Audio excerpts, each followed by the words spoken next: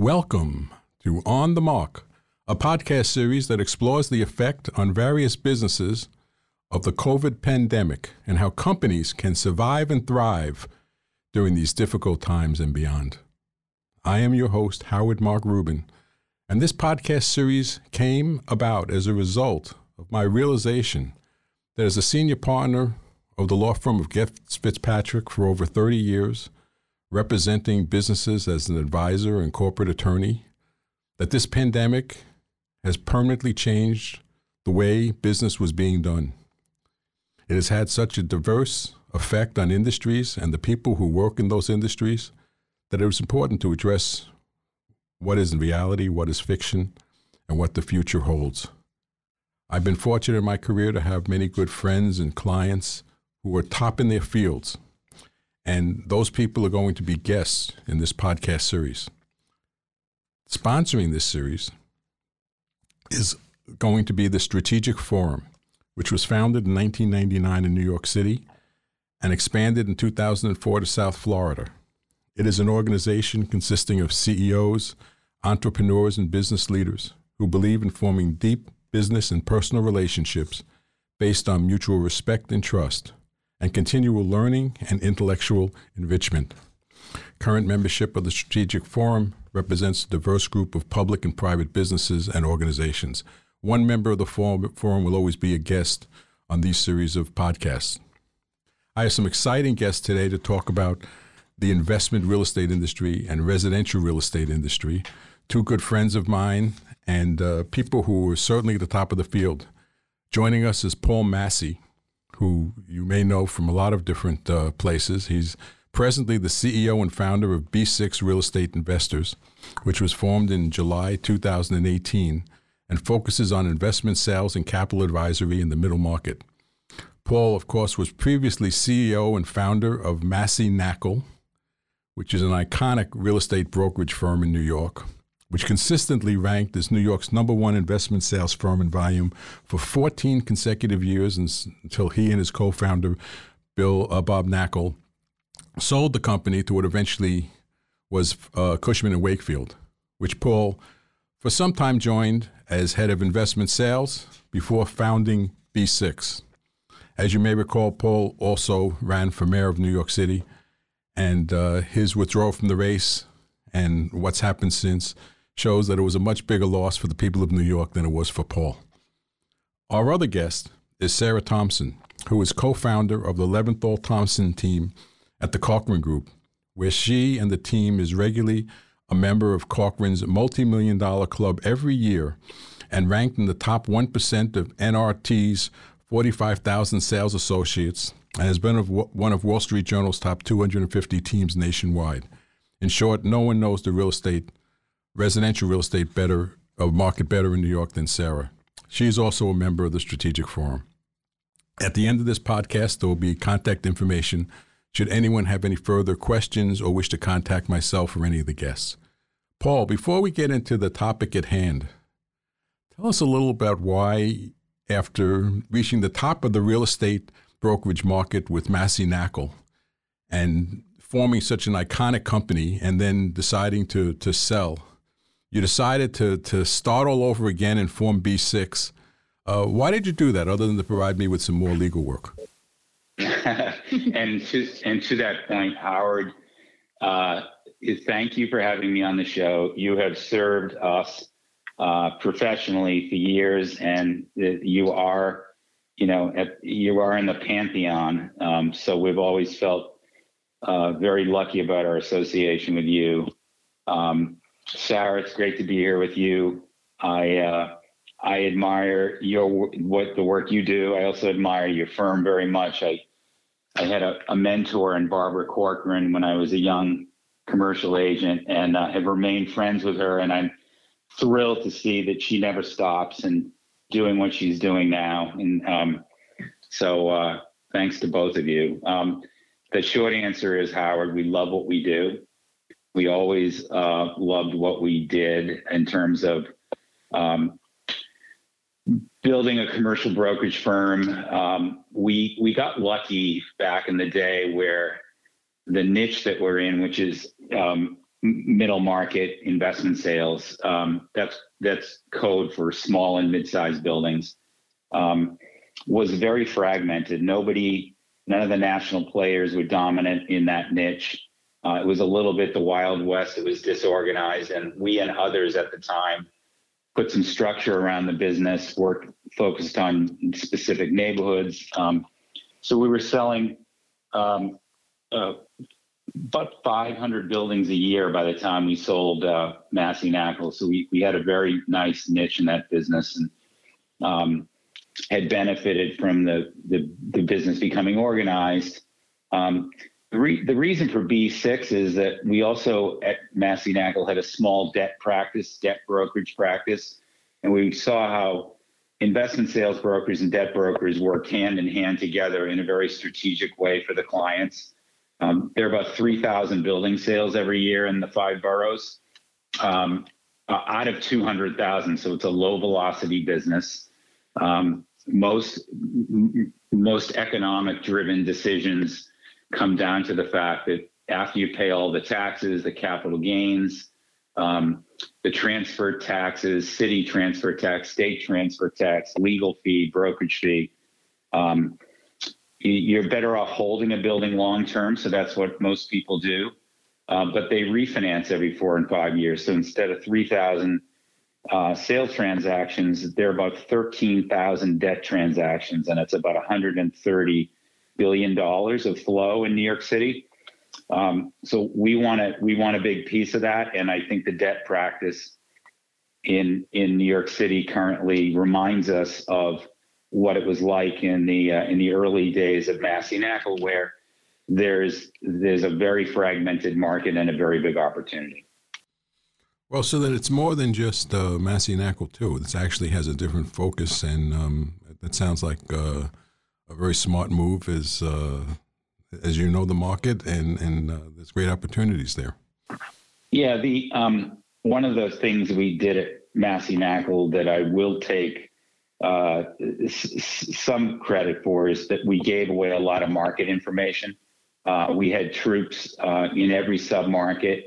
We fed the market sales comps, land sales comps, development comps, and made the market more transparent. So it made people brave to go into markets they hadn't already been in, particularly the boroughs. We were in Brooklyn before it was Brooklyn, and that was helpful to people. It made them understand and made them brave about what they would pay for things. So the debt business is the same way now with the current technology we have, which is new technology.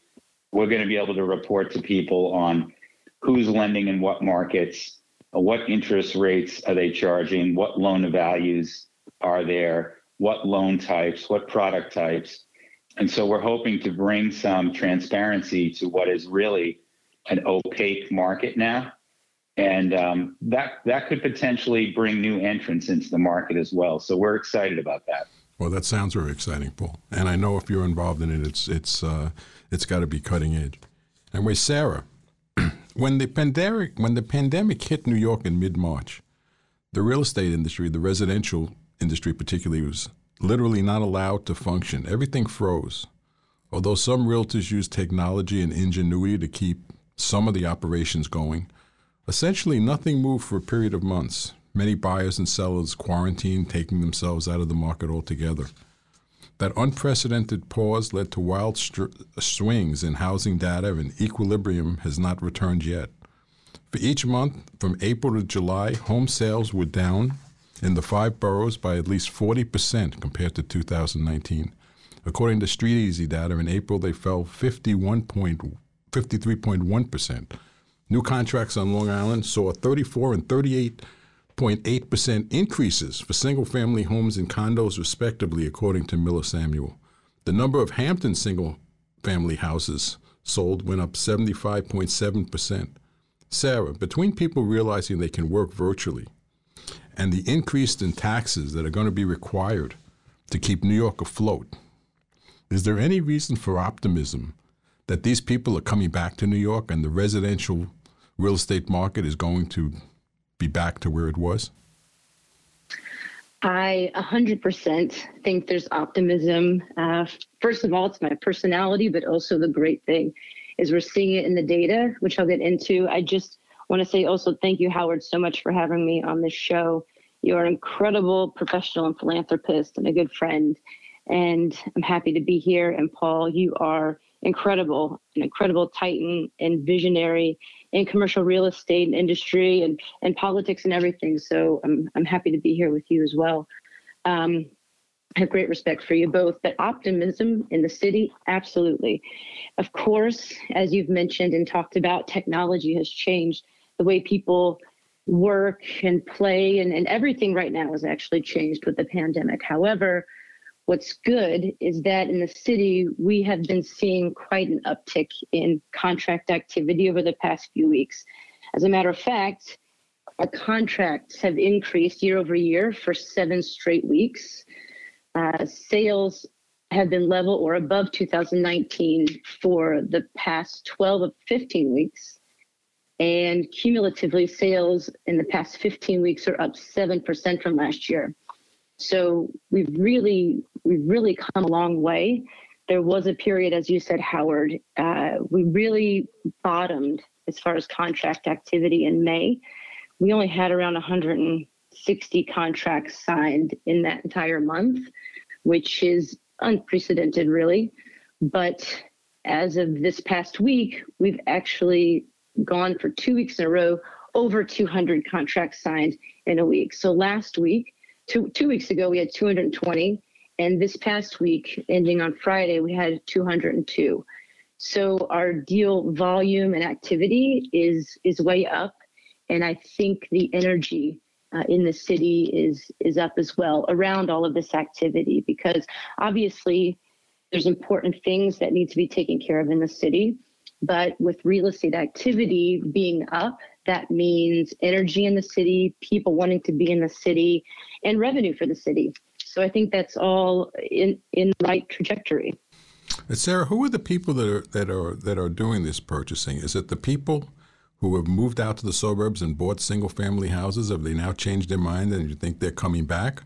Or are these people from other locations, or maybe people who live overseas who see a value in the depressed market and are just picking up good deals? Or is this those people, or are those people lost forever, the people that moved to Nassau and Suffolk and Westchester? Are they ever coming back? I do think they're coming back. You know, the thing about New York City is it's not for everybody, right? It's not everybody wanting to live in New York City, but if it is for you, there is nothing like it. There's one and only New York City. So people also cyclically come to New York City. There's certain times in people's lives when they want to live in the city and when they want to leave the city. And for some people, they do stay in the city all of the time. But I think that what is happening to purchasers right now that we're seeing, I'm seeing it in the data, and I'm just seeing it in our boots on the ground because we have a lot of active listings as well. We are seeing New Yorkers and people who love New York who are looking for the long-term vision, the long-term possibility of being in the city. Those are the people that are buying predominantly right now. We have not had as much foreign investment as we used to have for so many reasons, one of which people can't come.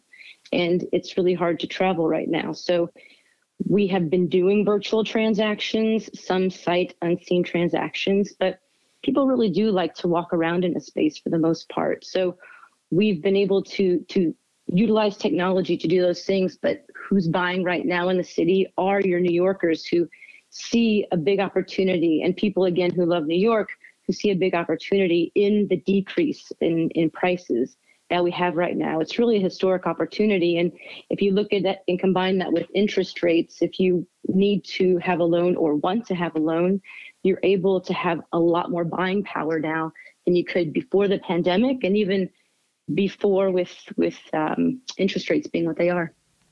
Thank you. Paul, normally when you evaluate investment properties, you look at things like rent roll, occupancy rates, cap rates. With so many tenants not paying rent and hotels having if not zero occupancy, very, very low occupancy, How do you evaluate the value of an investment property in New York City in this market? It's radically different for each product type now. You've got historically high vacancy and historically lower rents for multifamily apartment buildings. And what people are doing is projecting, stability, right? Because everyone thinks that just the way Sarah described that the residential world is going to snap back. So where was the vacancy prior to the virus? Where were rents prior to the virus? Project out where do you think it's going to stabilize and come back, and value the property accordingly that way. On the hotel side, I think you've got to look at the fact that this will probably cause a significant reduction in hotel rooms around the city. Hotels will be repurposed. It's already starting. So there will be, there's a vaccine on the way. Tourism will be back. With a reduction in hotel supply, you're going to see that market firm up over the next couple of years as well. So every property type has a story. And I thought the retail market had hit bottom when just before the virus, and now we're at a new place. But prior to that, I think technology had altered the landscape for retail in a way that I think was stabilizing personal services businesses, the very ones that were hit the hardest by the virus, had stabilized and we're here to stay. So I think each one of these submarkets will stabilize and come back. And I think, I think Sarah and I and you, Howard, are so pro New York. There's been a pandemic during every century of New York's modern history. In the 1800s, there was the Spanish flu. Prior to that, a typhoid epidemic. There's always something, but New York comes back. And for instance, in the 1918 Spanish flu outbreak, that was followed by a time in New York that we call the Roaring Twenties. So I think when people feel safe, want to come back, I think there'll be a euphoria that drives the market forward. See, but here's where I have an issue, and this is a question I'm going to ask both of you. To me, this is a little bit different than a catastrophic event like the flu or 9/11, in that people are realizing, maybe the genie's out of the bottle, that they don't have to be working in New York, in big offices, in conference centers. They can work virtually. And the acceleration of what I call the Zoom world, I think is making a change on how people are working. And if that is happening, even after the vaccine, which is going to happen sometime next year, that part's going to be over, are people going to be so prone to be in big offices? Are they going to need to be in New York City, or can they work from some suburb or some exurb and not be in New York, and thereby affecting both the residential and the investment markets? Sarah, what do you think about that? Well, I do think what it has done is changed the idea of home. Home means so much even more now than it did before, because home is a place where now people are educating their kids and families. There is a wellness and medical component that can be done. Technology is really accelerating all the things that we can do from home, which is what you're saying. And it does change the need in some ways to be in a certain place if you don't want to be in that place. Like Paul was saying, I mean, I'm so pro New York, and I really feel, I'm also not originally from New York. So I have this really great appreciation for the city and what it offers. And right now, obviously, it's not the same place that it was before the pandemic. We have closed theaters and restaurants and some of the cultural centers. But our institutions are still here and will come back, as Paul was saying. And the energy of the city, when we have all of our arts open and Lincoln Center and people can enjoy the city again, I think this is just a temporary blip overall in people being able to use and utilize and wanting to be in the city. And as Paul pointed out, when there's safety and a quality of life that can be enjoyed again, people like to be in the city. So do they have to be in the city as much as before? No, maybe not. But will they want to be? I think that they will. And Paul, I know you're not also a native New Yorker. I'm the only native New Yorker here. You're a Boston guy. What do you think about that, about the technology and the Zoom changes that are happening, that people are going to not want to work in these big office buildings? So I think we all know that there are a group of people who I feel like this virus has fast forwarded their world by about 5 years.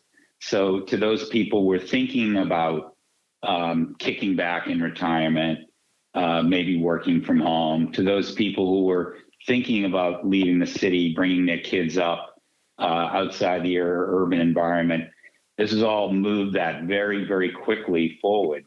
But that's a smallish segment of our world.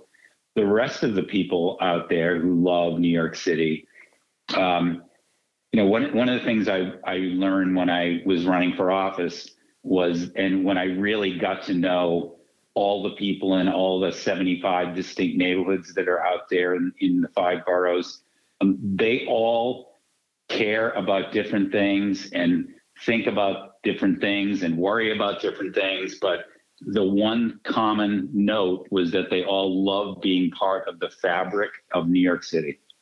And I think that will draw people back all throughout the city and bring them back to the schools, the universities, the theaters, the arts, and business. And business. I really don't feel like this work from home thing is going to work for a preponderance of people. We're running a services business. Sarah's in a services business. You are too, Howard. I don't think you can keep a team connected in the way that you need to unless you've got proximity to each other.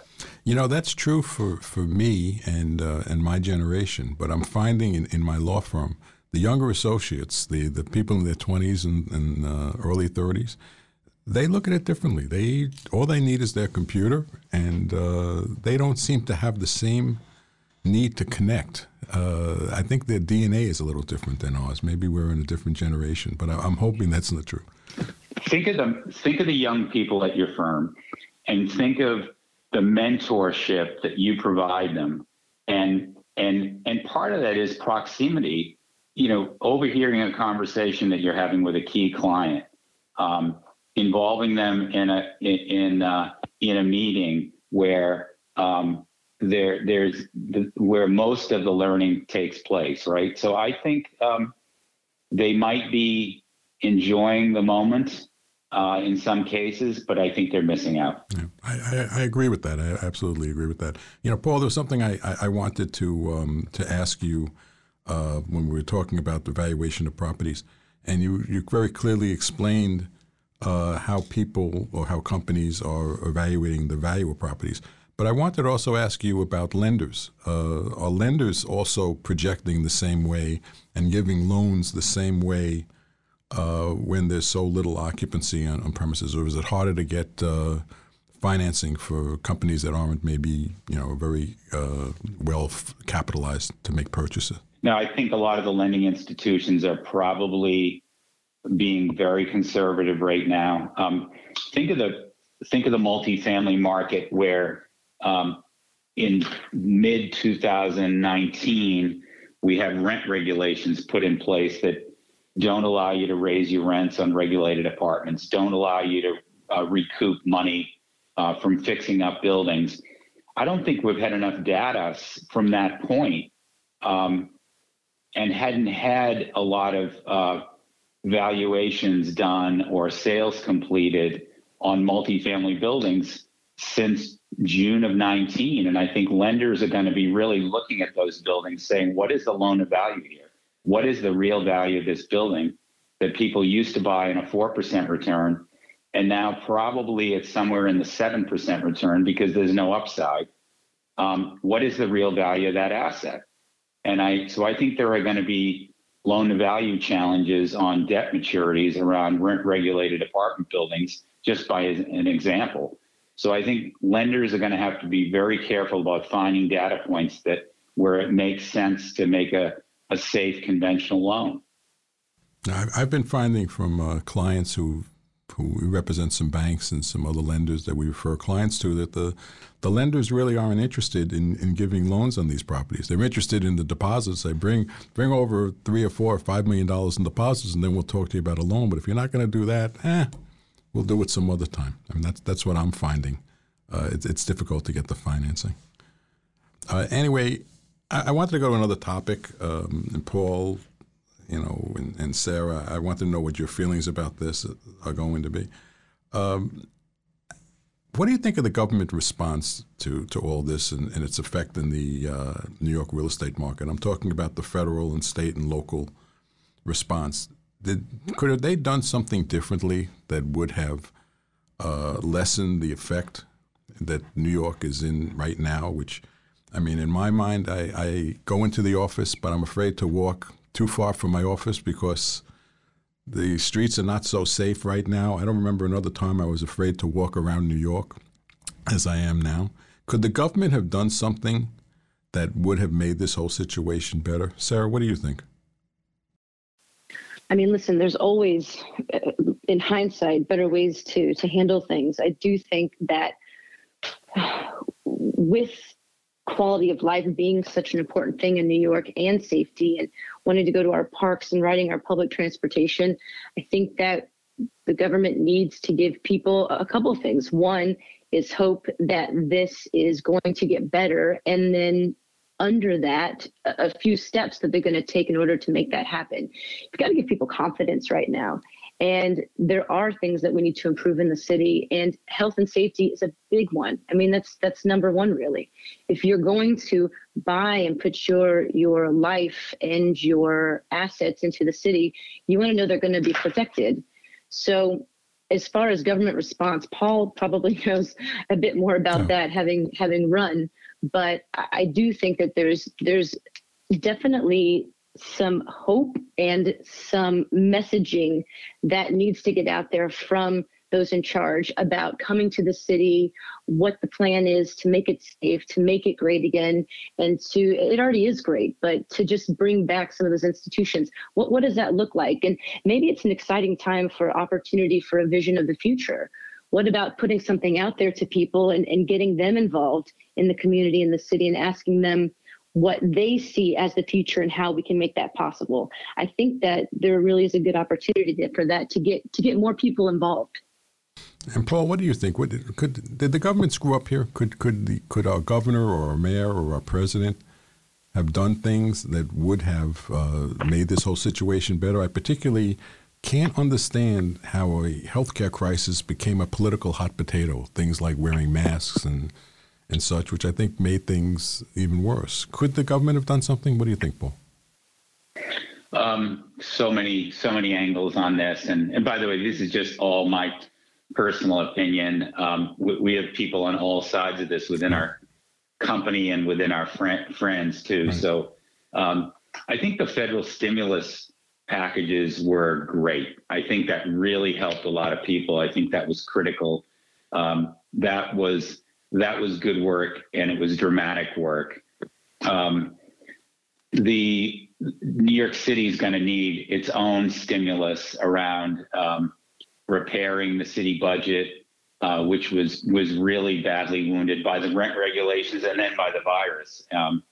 The buildings, most people don't focus on the fact that 45% of our city $97 billion budget comes from real estate taxes on buildings that were regulated and hurt. So we're super dependent on that. I don't think that was thought through well. I think the governor was interesting as a really strong communicator in the dark days, the early days, very showed a human side, was data driven, was science driven. That was leadership at the time. But I think as far as New York City, we have a lack of discipline in the current administration that's really allowed quality of life to deteriorate. And that was happening pre-virus, and it's been made worse by that apathy they seem to have. But I think New York's going to need a cheerleader, and New York is going to need to be attracting business, to be helping people who need help. Social programs are going to be challenged by a very difficult budget. So we should say New York City's open for business, and we should really be careful and be monitoring our budget so we don't hurt folks who need our help the most. Well, I think that's very true. And Paul, I want to thank you, and Sarah, I want to thank you. This has been, I think, extremely informative and helpful to the people who are going to be listening to this.